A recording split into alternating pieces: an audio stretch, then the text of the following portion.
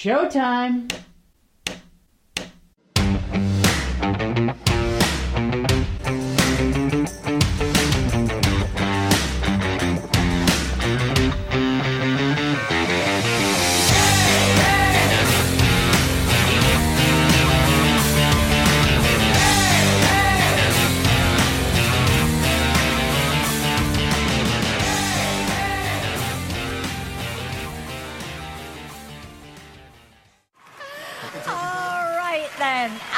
What's your name? My name is Landau Eugene Murphy Jr. Landau, are you chewing gum? Yes, I am. I wouldn't do that when you're performing in this show, seriously.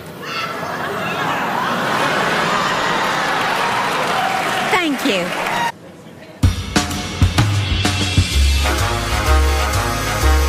I would sacrifice anything, come what might, for the sake of having you near, in spite of the warning voice that comes in the night and repeats how it yells in my ear. Don't you know, you little fool, you never can win. Why not use your mentality? Get up, wake up to reality. And each time I do, just the thought of you makes me stop just before I begin, because I've got you under my skin, and I like you under my skin.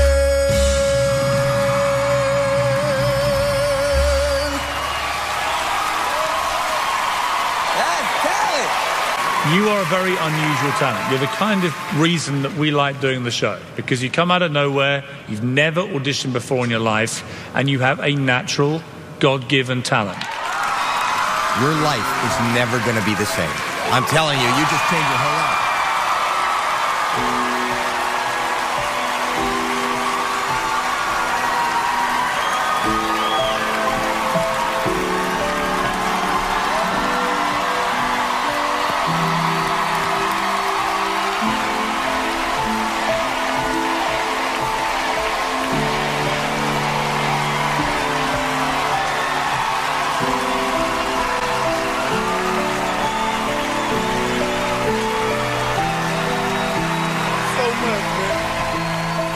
Welcome, everyone, to the Rosie and Bill Show. I'm Bill Miller, along with Rosie DeSanctis. And please welcome to the show the winner of America's Got Talent Season 6, Landau Eugene Murphy Jr. Welcome to the show, Landau.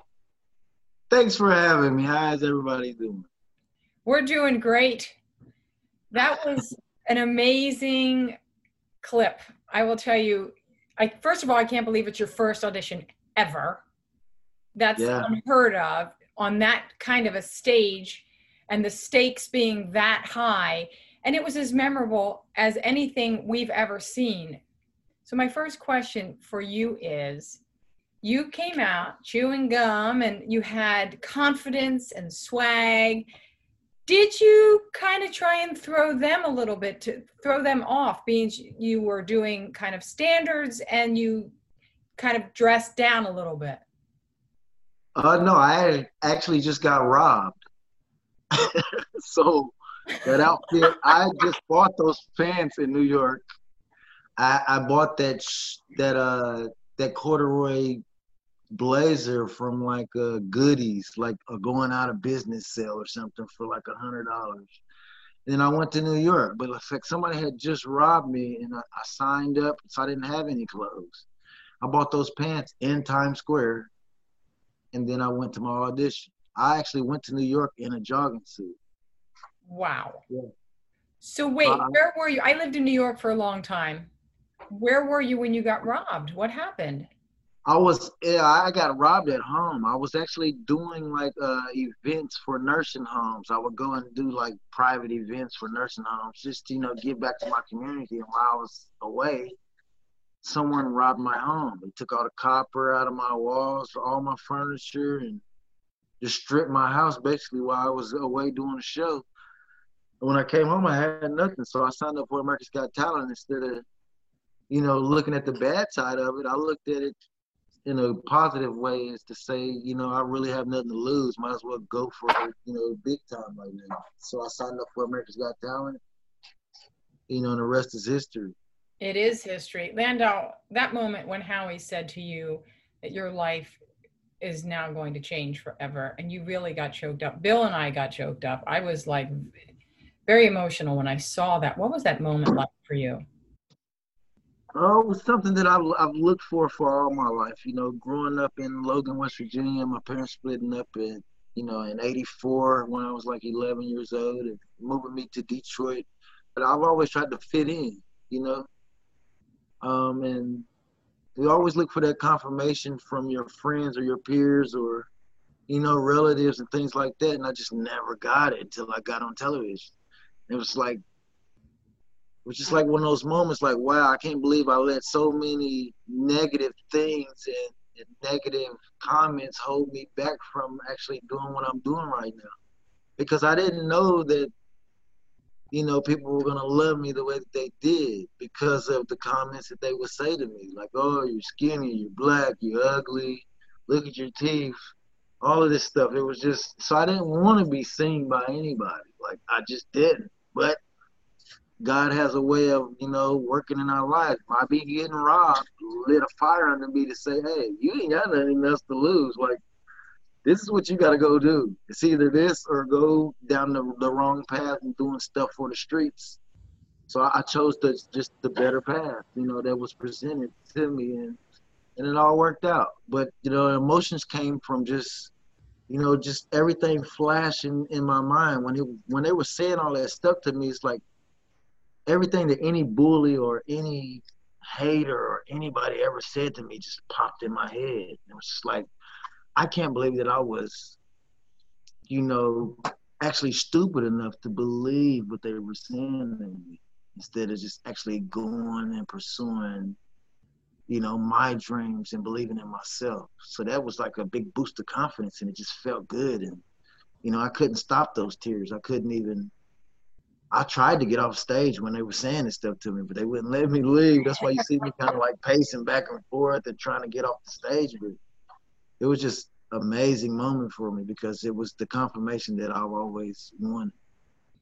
Well, one thing too that stuck out to me was from the moment you walked out on the stage, you had, and Rosie kind of touched on it, you had just a poise, just a belief in yourself. And I know you just said a few minutes ago that you were going to go for it after that situation happened when you were robbed. But where do you think that confidence came from? Because you just had it. You just had it. And I just remember when you belted out the first line or two, seeing the audience like rise as one, as you did that. But what gave you that confidence just from the moment you walked out on the stage chewing that gum? Just being where I'm from and all the stuff that I've been through. I've been in front of plenty of audiences. I just never auditioned for anything. I actually had a blues soul band before I went on America's Got Talent.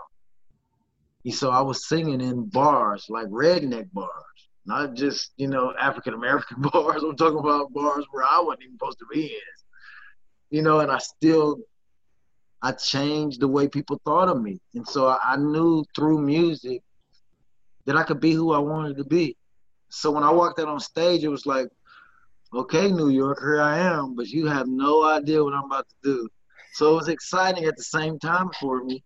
And then the way that I was dressed didn't show that. Everybody thought I was going to do like Motown or hip hop or something like that. And so even the producers of the show, the judges, nobody knew what I was going to do. But the only person who knew what I was going to do was me and God all himself, So it was just a wonderful feeling to have that secret.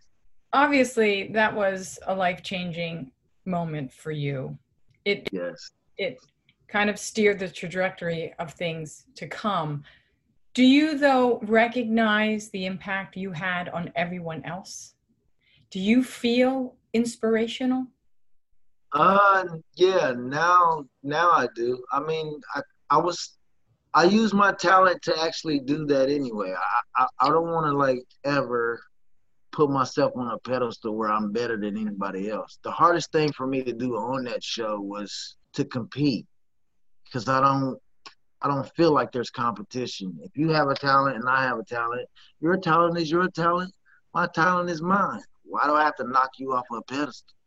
You know, so I always use my talent to put smiles on people's face, which in turn helps me, you know, keep a smile on my face and be the silly guy that I am, you know. I mean, you didn't ever want to see anybody going through hard times or being bullied or, you know, being picked on or looked down upon. So I use all my gifts that God gave me to uplift anybody, you know, whether it's an enemy, friend, or foe. It's just my spirit.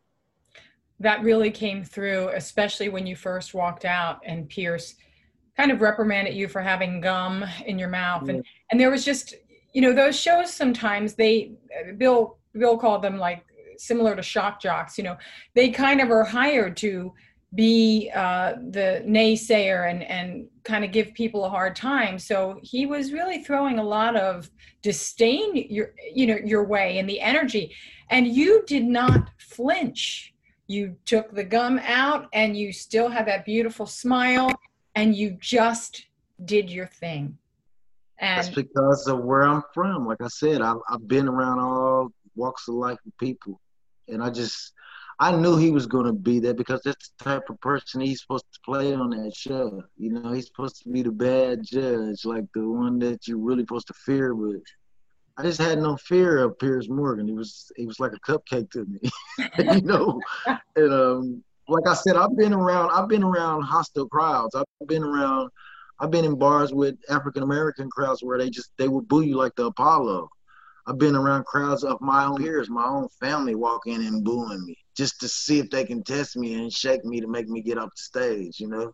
I've been around, you know, rich crowds, you know, snobby people just sitting around looking at you like they're better than you. I've been around, you know, rednecks where they just really, really want to throw a bottle at you, but they can't do it because you sound so good and the music is just so good. They just be like, well, that boy's actually really good. I don't know what to say about it.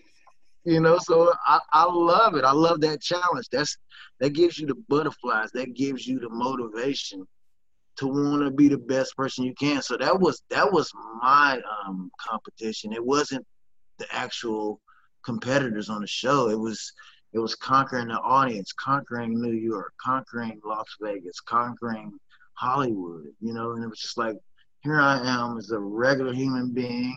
I'm not on a pedestal. I'm just being me. And I'm going to make you enjoy what I do right now. And it's also going to bring back wonderful memories for all the grandparents of the world because the Golden Girls are gone and Gunsmoke is not on television anymore. So singing this music just brings back all those wonderful memories. And I used to do nursing homes before I actually went on that show. I used to go to nursing homes and sing to, you know, people that were basically in a coma, and they would actually move their feet or tap their hands because they hear those sounds. You know, they hear that music again. So, well, you certainly have. Why the love affair with those jazz standards and Frank Sinatra? Because there's no controversy. You notice that? There's nobody picking on anybody in that genre. There's no competition. It's like Frank Sinatra sung his songs of love, blue skies, puffy clouds. It doesn't put down your fellow man. It basically just an uplifting spirit type music. And so I'd rather do that because a lot of people don't understand when you get on stage and you got that microphone, you have a platform, but it also gives you a responsibility. You know, a responsibility to your elders, responsibility to your peers, and a huge responsibility to the generations to come. So I wanted to show them that you can actually be yourself and be clean doing it. There was I believe it was a moment from the finale when you did My Way. And one of the things that can happen when you do those standards is you can't try to imitate the way Sinatra did it or Dean Martin or whoever did those standards. But I remember Sharon said something along the lines of, you did it flawlessly, but you did it your way. Yeah. And how did that come about where you really do put your signature on those songs? I think if they may be standard songs and you're paying homage to that genre, but how do you maintain the ability to still put your touch on it or be yourself while you're doing that? Just what you said, being myself. Just be yourself. That's the easiest thing you can do. I can't be Frank Sinatra. It's only one Frank Sinatra. Frank Sinatra Jr. couldn't even be Frank Sinatra. It's true. You notice that? He tried to, but he couldn't do it. If he would have just came out and been Frank Sinatra Jr., his career would have been just as big as his dad. But by him coming out trying to be his dad, it doesn't work that way. The easiest thing you can do in life is be yourself. For what is a man? What has he got? If not himself, then he has not to say the things he truly feels, and not the words of one who feels. The record shows I took the blows and didn't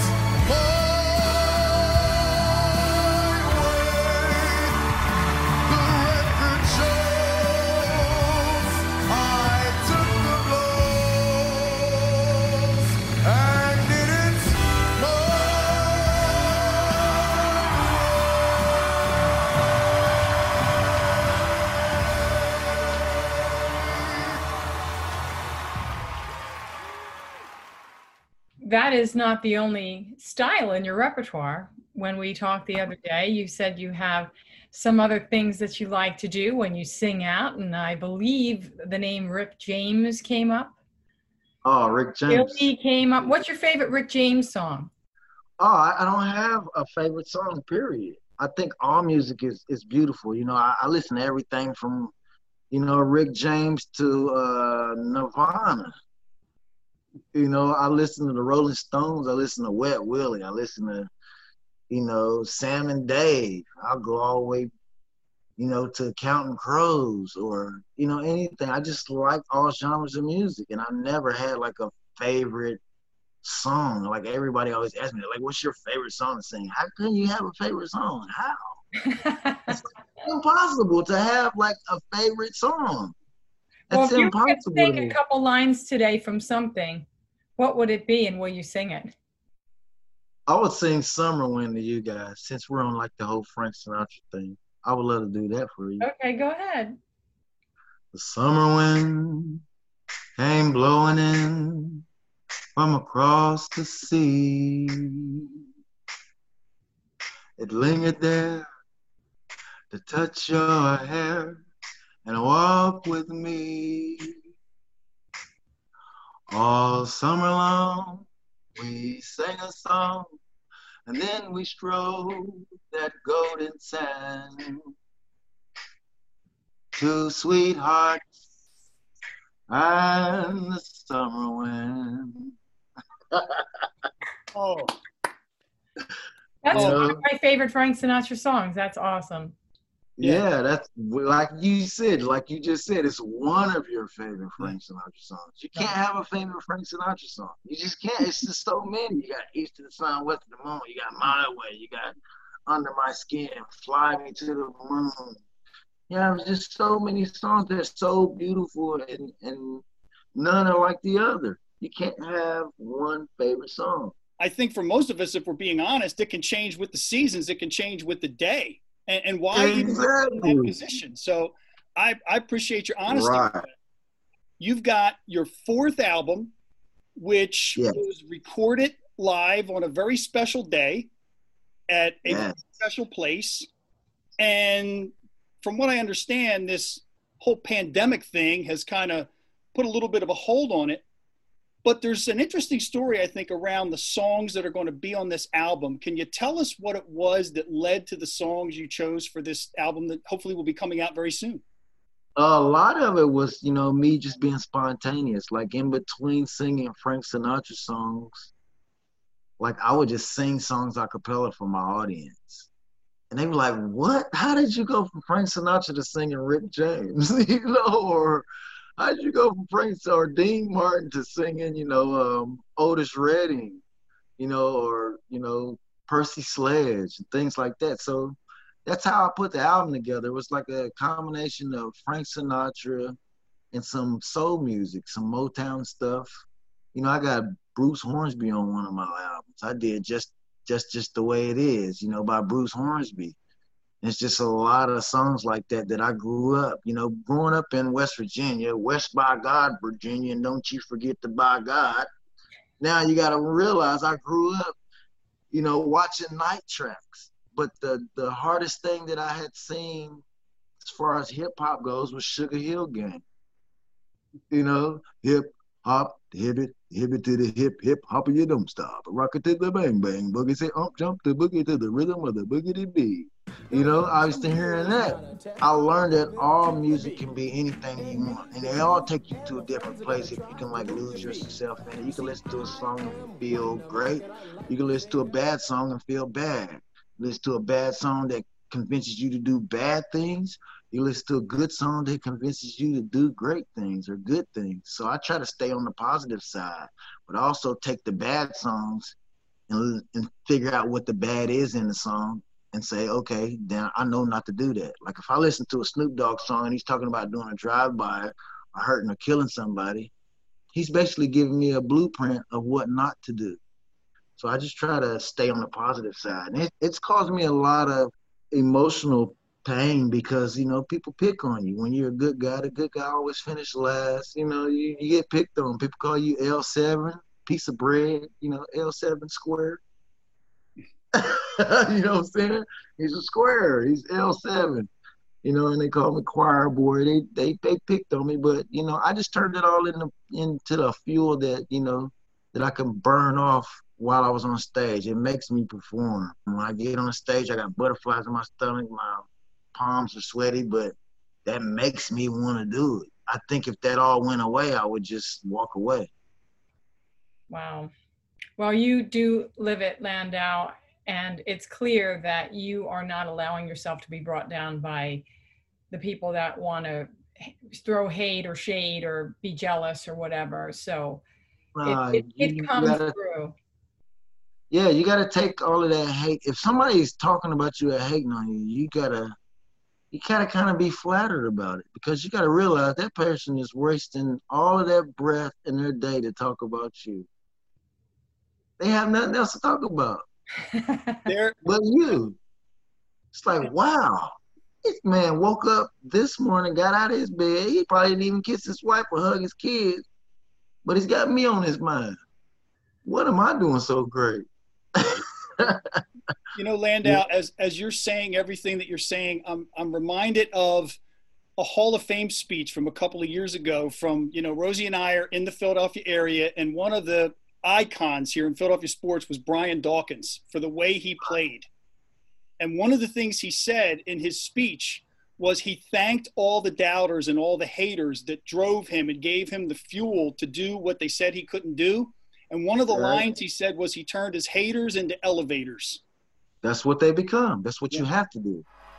Otherwise, you get swallowed up in it and you become exactly what they want you to become. A failure. Amen to that.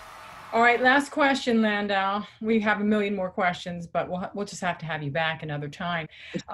Anytime. You could sing a duet with someone. Who would it be? Are there any artists you'd like to work with? They asked me that on America's Got Talent, and my list was Patti LaBelle, Aretha Franklin, Beyonce, Christina Aguilera, Stevie Wonder, and I think it was Natalie Cole or something like that. But you know, half of those right people for the top. Right. Most of those people are deceased, but I actually got to sing with Patti LaBelle on America's Got Talent. You know, so I fulfilled that dream. But I would like to sing with, you know, Beyonce or Christina Aguilera or anybody in the industry today. I don't discriminate against anybody. Stevie Wonder's still around also? Stevie Wonder, yeah. I would like to sing with Stevie. But I don't know. Like most of the people that I would really, really want to sing with are all deceased. You know, so if they can bring back a Coachella's like a image type deal, I would do one of those. And they can. They do that a lot. It's actually really cool. Yeah. Gosh, this just flew by. We really enjoyed having you on the show, and you are so talented. And in addition to that, you just seem like such a beautiful soul. Like it really comes through, and your passion. I try to be very beautiful at all times. And if I come off as an ugly person, I'm so sorry. And you are quite a character. We got to throw that in there. And maybe by the next time when you come on the show again, you can come out of that shell and lose some of that shyness. But I have to tell you one last thing, Landau. Our motto of the show is we want to be a source of positivity on social media. And I can't think of a single guest we've had, and we've had some amazing people on this show. But everything you've said and the way you've said it, and it's real and it's from the heart, you embody positivity at a level that few people do. And by doing that, you make a difference. You make a difference for a lot of people. And every week, I try to end the show by saying something that I want to thank you for doing, and that's making a difference. So thank you for modeling it and living it. And to all of our viewers, as Landau has done and did in this episode, make a difference for someone every day. And make every day a great day. Thank you, Landau. Hey, thank you. God bless everybody. God bless you.